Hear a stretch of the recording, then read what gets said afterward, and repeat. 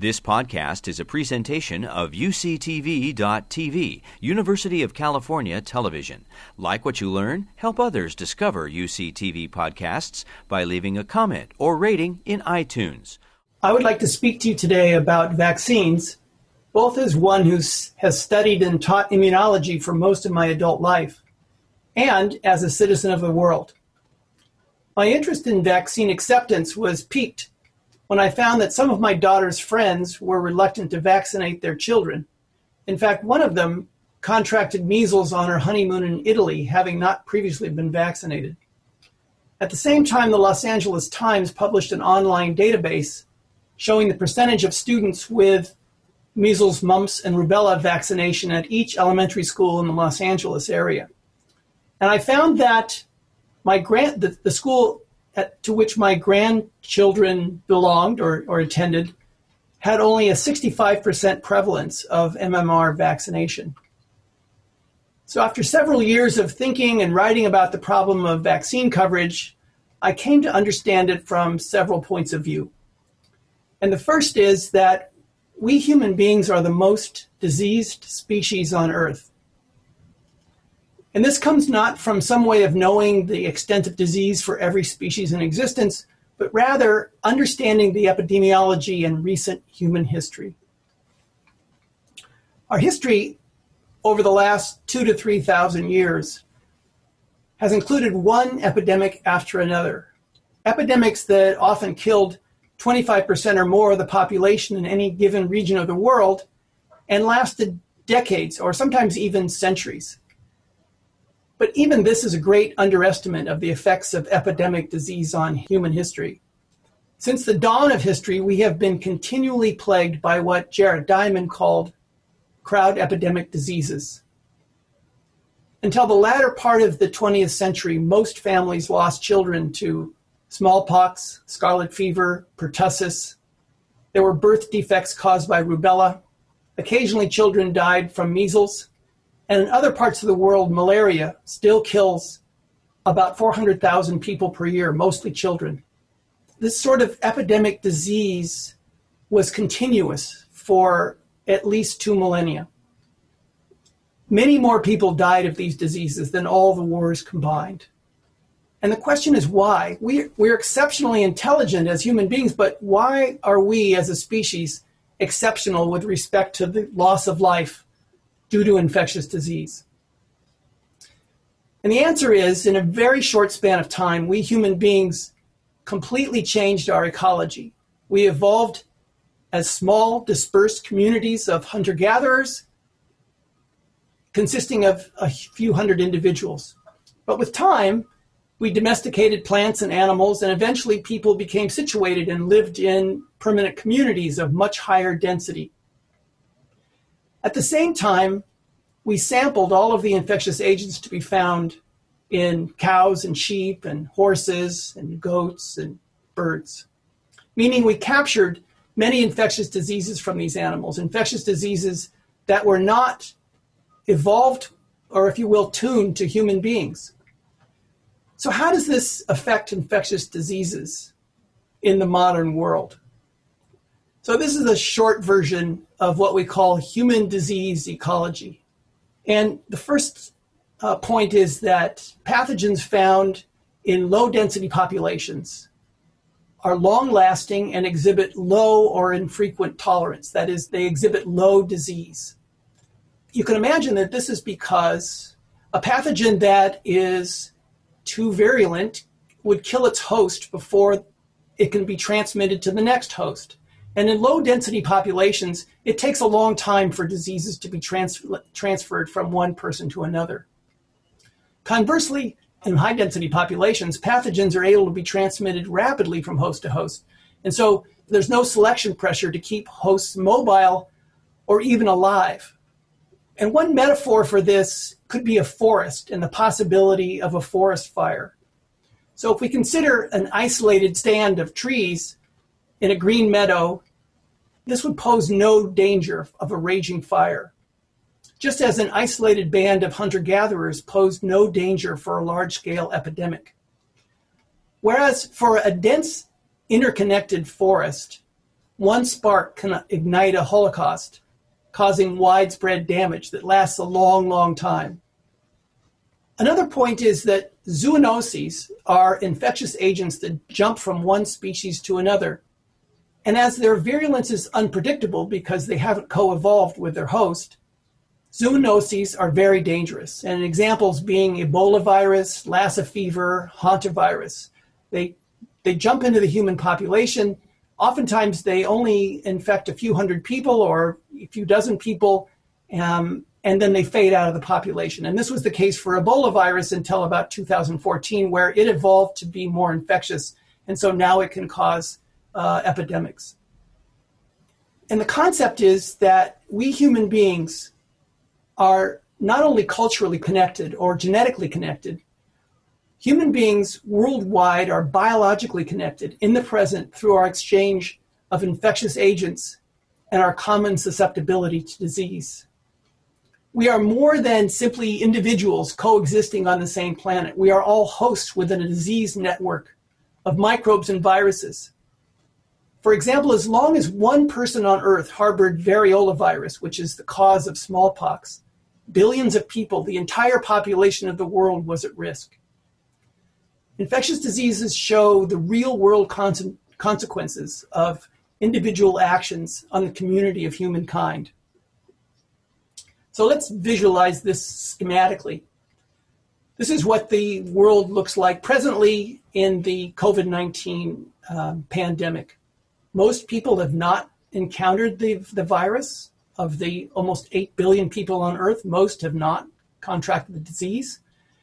There are people, the ones in red, that are infectious.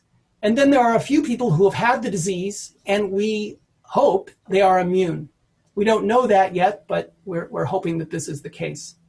Now, one way that this could end would be after a decades-long pandemic, in which you might argue you could encounter herd immunity. That is, most people have had the disease and are now immune, and the disease starts to die out. Of course, it doesn't die out completely because there's always an influx of susceptible new hosts in the form of newborn children. And so this is how diseases typically go from being epidemic diseases to being childhood diseases, where most everyone gets the disease as a child and either dies or becomes immune. Now, just yesterday, the Director General of the World Health Organization was quoted as saying, "Never in the history of public health has herd immunity been used as a strategy for responding to an outbreak." So rather than waiting for a decades-long epidemic for this to decrease, we need a vaccine, and we need an effective vaccine. So let me just go over very quickly what the types of vaccines there are and what types are being developed for COVID-19. The three types of vaccines that are currently licensed in the United States are whole inactivated virus, live attenuated virus, and subunit vaccines. The whole inactivated virus is similar to that was developed by Salk for the polio virus. And it is a virus that is grown. It's the wild-type virus, but it's inactivated chemically, usually with formalin. On the other hand, a live attenuated virus is an actual live growing virus, but it's been selected so that it doesn't cause disease. And examples of that are the MMR virus, the Sabin vaccine, the vaccine for shingles, the vaccines like that. And the third type is the subunit vaccine, in which you make a protein that comes from the virus, usually by recombinant DNA techniques, and you add to that something called an adjuvant. Now, what's been occurring over the last few years, and now it's been accelerated at warp speed, we're told, are the development of new types of vaccines. And one of them is to use recombinant viral vectors. These are vaccines in which a innocuous virus, perhaps adenovirus, has been genetically modified to encode one little part of the SARS-CoV-2 virus. And so an individual would be infected with the adenovirus and make an immune response that would include an immune response to this a portion of the COVID-19 or the SARS-CoV-2 virus. Another is to use DNA or RNA directly that's encapsulated, usually in a lipid nanoparticle. This type of a vaccine then turns your own cells into a factory for producing viral products, and then your immune system responds. What all of these vaccines have in common is the ability to provoke an inflammatory response, which is redness, swelling, heat, a little bit of pain. And this is actually needed to initiate a production of long-lasting immunity. None of these agents are intrinsically toxic, but the temporary discomfort that they produce is the result of the onset of an immune response. When your arm is sore after an influenza vaccination, that's because your immune response is actually working. And finally, for this, we can again rely on Tony Fauci, who said that finding an effective vaccine to prevent the infection with SARS-CoV-2 is an urgent public health priority.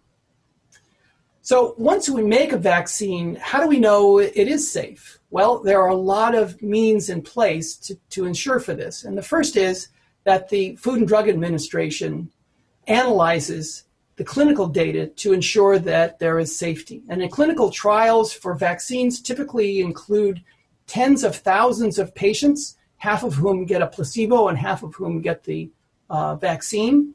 And both the safety and efficacy of the vaccine under study is then analyzed. It's only when that is determined to be safe is it then released for general public vaccination. Most of the potential for clinical adverse effects are found at this stage before it ever gets to general public vaccination. Next, the CDC, the Center for Disease Control and Prevention, and the FDA maintain a nationwide monitoring system called the Vaccine Adverse Event Reporting System, which allows anyone to report an adverse reaction, either online, by fax, or by mail. Probably the fax is a little outdated at this point, but by online or by mail. There's also a program that's carried on between the CDC and U.S. healthcare organizations that track the data from millions of people who receive vaccines and then are monitored for their health. And finally, there's the National Vaccine Injury Compensation Program, which receives reports of adverse vaccine reactions, studies each claim, and then decides whether or not there's the possibility that an adverse reaction occurred based on vaccination. So, for example, from 2006 to 2018, over 3.7 billion doses of covered vaccines were distributed in the United States. There were 7,400 petitions for adverse reactions, and 5,000 were compensated. So about 1 in a million vaccine dose results in a compensated adverse reaction. For measles, mumps, and rubella, there were about 108 million doses administered, and from those 108 million doses, 259 adverse reactions were filed and 128 were compensated. Again, about 1 in a million doses. It results in an actual adverse reaction. So let me close by saying that our modern, interconnected, densely populated world is only possible because of large-scale vaccine programs. The difficulty is that as we approach herd immunity in a region, everyone is protected, and thus there's a tendency to feel that vaccination is unnecessary. But I want to say that we remain protected only if the vast majority of the population realizes the importance of community participation in our common immunity to disease. So thank you very much for your attention. You've been listening to a podcast by University of California Television. For more information about this program or UCTV, visit us online at uctv.tv.